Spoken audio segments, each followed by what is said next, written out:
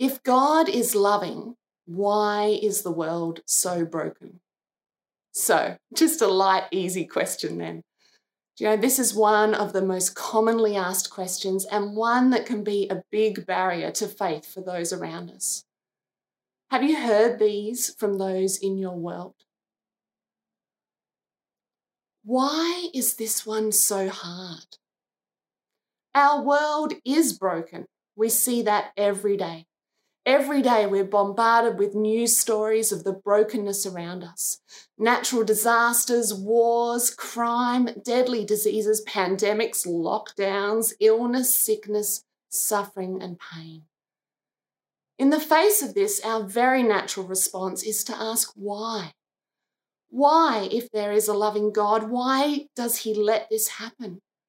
Why is my friend suffering with cancer? Why is my loved one grieving? Why? The challenge of brokenness, pain, and suffering is more than a theological or philosophical problem. It's personal. We feel this question. It is a very real question for us. We have all experienced some level of brokenness in our lives, whether it be personal illness and pain, relationship breakdown, death of a loved one, financial difficulties. This question of why, if God loves me, am I going through this, is so very real and so hard to answer. Remember, everyone has a story. There's always a reason behind why this question is important to those who ask it. I encourage you to seek to understand rather than just blindly answering the question. Listen to them. Find out their story. Empathize with them. Validate the hardness of their journey. When people are feeling pain, they need a friend. They need compassion. They need someone willing to be with them as well as help them to understand. The question of brokenness and suffering is not one with an easy answer. So let's start the conversation. Well, we're going to flip this on its head. What would brokenness and pain mean if there's no God? If God does not exist, does this mean that this is just the way the world is? Do we just have to accept that this is the way it is? Brokenness is just part of life on earth? The problem with this view is that it doesn't really help us make sense of these difficulties and challenges in life. We feel angry about the injustice and pain in our world, but where does this anger come from? Where does the feeling of it being wrong come from if there is no other alternative? If this is just the way the world is? Those who may have lost confidence in God or dismissed him altogether can still find themselves clinging onto some sense of universal meaning, particularly in the face of suffering. If there is no God, we still suffer. But there is no universe to care, no design or purpose, no good, no evil, just nothing.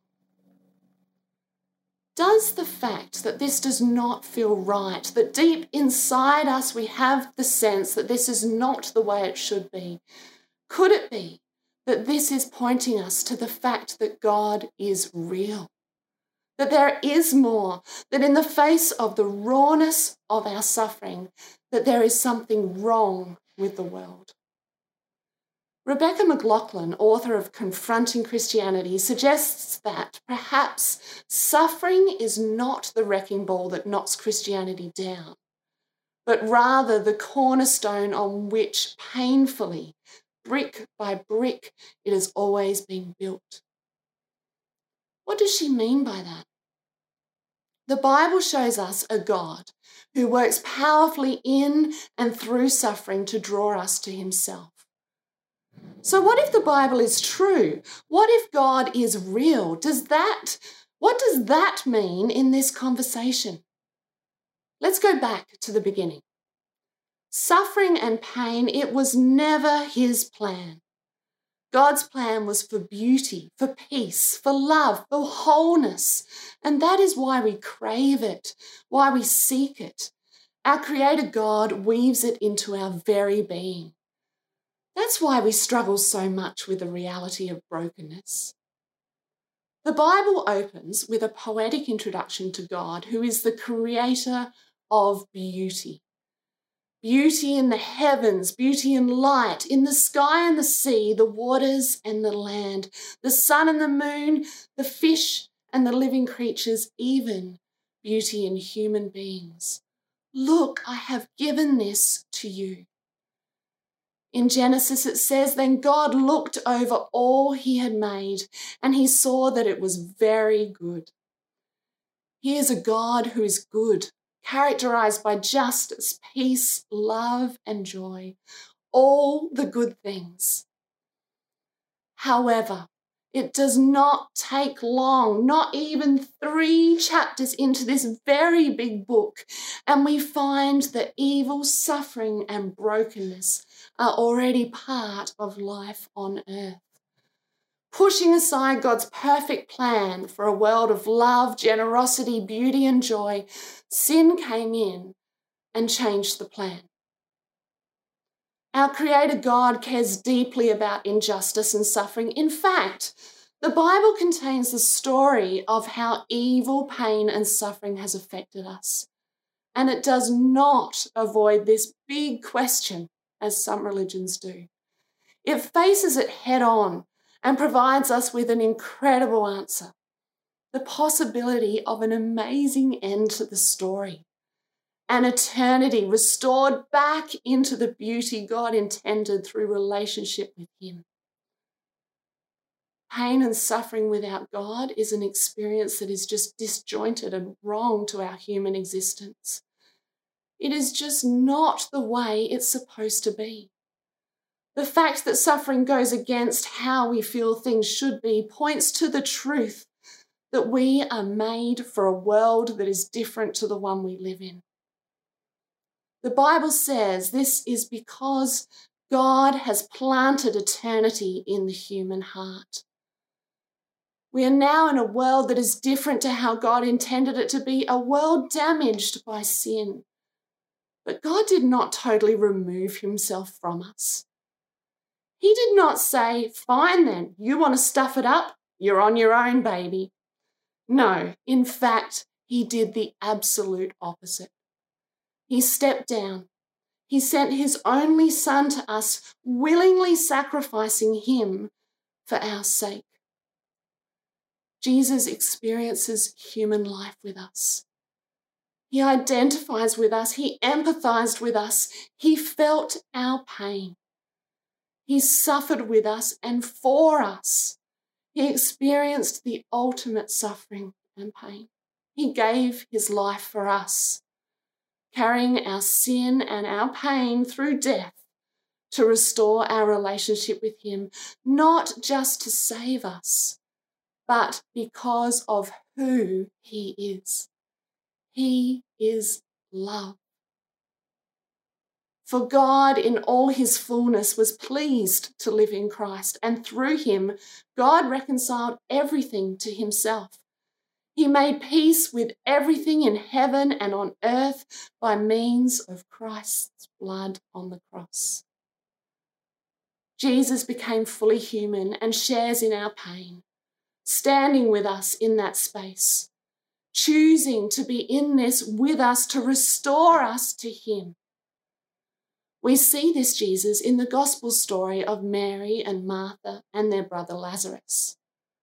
In this story, Mary, who had sat at Jesus' feet, and Martha, who had been busy serving him, hit a place of pain. Their brother Lazarus was sick. However, all should have been well because they were friends with the miracle-working healer Jesus. The Bible tells us in John 11 that although Jesus loved Martha, Mary, and Lazarus, when they contacted him to let him know that Lazarus was really sick, he stayed where he was for the next 2 days. What? But Jesus, we need you.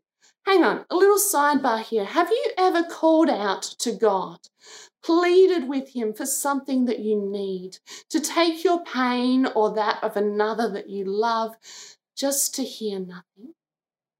Just for him to stay where he was? What do we do when that happens? Do you know what happened to Jesus too? Jesus cried out to his Father to take his pain, his suffering, but he went to the cross anyway. But at that time, God was closer to him than ever. It tells us in Luke that as Jesus prayed this desperate prayer, God sent an angel from heaven to strengthen him. But he did not remove that cup of suffering as he asked him to. Sometimes the answer is not what we want, but God does not forsake us. He is there in the pain. Let's go back to Mary, Martha, and Lazarus. By the time Jesus did come, Lazarus had been dead for 4 days. That's a long time. That's a hard time and a very sad and painful time. If you had been here, Jesus, he would not have died. Jesus responds with, "Your brother will rise again." "I know," says Martha, "he will rise when everyone does on that last day." But we can hear behind that the grief and pain of her heart. "But what about now? Where were you? Why didn't you help me?" Our current pain is real. It hurts. Theological answers are not enough, but they are not all that Christianity offers. Jesus looks Martha in the eye and says, "I am the resurrection and the life." As you stand here in your desperate grief, your greatest need, even greater than having your brother back, your greatest need is to have me. Jesus is life. Life in the face of suffering, life in the face of death. Do you believe this, Martha? "Yes, Lord, I have always believed." Then she turned to Mary, and when Mary saw Jesus, she too said, "Lord, if only you had been here, my brother would not have died." And when Jesus saw her and saw the other people wailing with her, he was deeply troubled. Then we have one of the shortest but most powerful verses of the Bible. Then Jesus wept. In our pain, he's been there. In our lament, our crying out to God, our passionate expression of grief and sorrow, he cries with us. He is the God who is in our suffering with us, moved by compassion, taking our pain on himself. The prophet Isaiah spoke of Jesus when he said, "A man of sorrows, acquainted with deepest grief." It was our weakness he carried. It was our sorrows that weighed him down. He knows the end of the story, when he will wipe away every tear from our eyes, but still he weeps with us. A special kind of intimacy is formed in this space. I know I've seen this in my life. It's only those that we are the closest to that we cry with, creating an intimate bond, growing the depth of that relationship, strengthening it, and drawing us closer together. But this story goes on. Jesus' power over death is complete. It is the foundation of our hope in the face of a broken world and the inevitable end of our lives. It is this space between the time when Jesus grieved with Martha and when he called Lazarus out of the tomb that Martha saw Jesus for who he really is, her real life.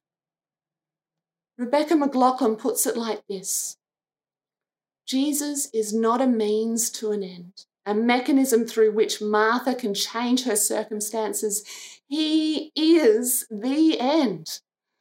Her circumstances drive her to him. It's not that her suffering or our suffering doesn't matter. It matters enough to bring tears to the eyes of the Son of God. It is an entry point to a relationship formed through suffering as much as through joy. If, as Jesus claims, The goal of our existence is relationship with Him. Finding Him in our suffering is the point. God's primary response is not to give us answers, but to give us Himself. He draws us to Him. He stands with us and holds us together. He shapes us, builds us, and He will restore us to Him. Timothy Keller says, through Jesus, God experienced the greatest depths of pain. Therefore, though Christianity does not provide the reason for each experience of pain, it provides deep resources for actually facing suffering with hope and courage rather than bitterness and despair. Although no one is grateful for pain or suffering, no one asks for it. Through it, we can see great faith develop. We can see courage, endurance, insight, wisdom, and strength grow. Faith in action is such a powerful example of the reality of God. I want to share with you briefly a story of such faith. A couple that have experienced pain, suffering, and brokenness, but have built strong, inspiring faith in a loving God. My brother Matthew and his wife Alison. And with their permission, I want to share some of Ali's powerful testimony. Ali lost her dad when she was young, so was not a stranger to pain, grief, and suffering. After Matthew and Ali had been married for a few years, they shared the exciting news that they were expecting their first baby, and our hearts were, of course, filled with joy for them.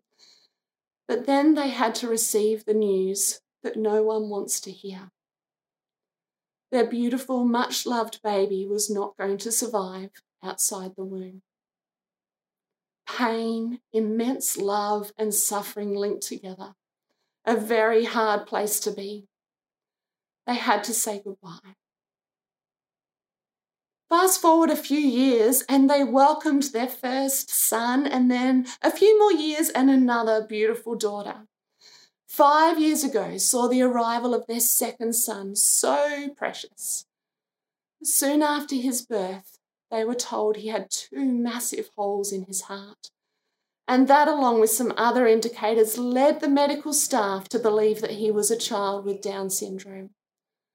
The medical challenges he faced led to several surgeries and a lot of time in hospital and some very scary moments of his life in the balance. They didn't choose to have any of that in their life. They didn't choose to be planning the funeral of their daughter, to receive a birth and then a death certificate for her. They didn't choose to walk into the world of raising a child with a disability. Ali says, I didn't choose, but I found I had a choice. I'm not going to ask why. I felt so very convinced to not question God because I wanted to declare my trust in God would not falter, even though my heart was crushed. God showed me that how I walked through my pain and how I chose to live, believe, and speak mattered more than the reason why I had the pain in the first place. I would keep walking and know He would see me through. I could relentlessly pursue answers to my questions or make the pursuit of my heart Jesus. As I pursued Him, I moved to a greater trust and surrender. In the depth of the pain, at the point of crying out, I can't do this, it's too hard. In that place of lament, crying out to God, sitting with Jesus in the sadness, they were reminded that God was indeed so very close. They made a choice to remain in Him. They found Him in the pain. The pain was still there, but through it they experienced the power and reality of a loving God. The stories of these 2 beautiful children were not in Ali and Matt's dream plan for their life. But they believe there is a reason that they are not writing their story and God is. He knows how it all works out. He knows the beginning, the middle, and the end. He's writing their story. Their story now includes the joy of another little boy too, and here they are now. God's original plan was not one that included pain and suffering. It was for beauty and joy, but He knows the end of the story.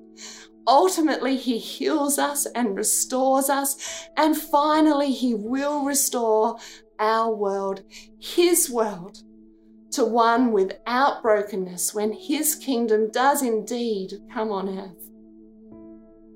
God promises us that one day He will wipe away every tear from their eyes.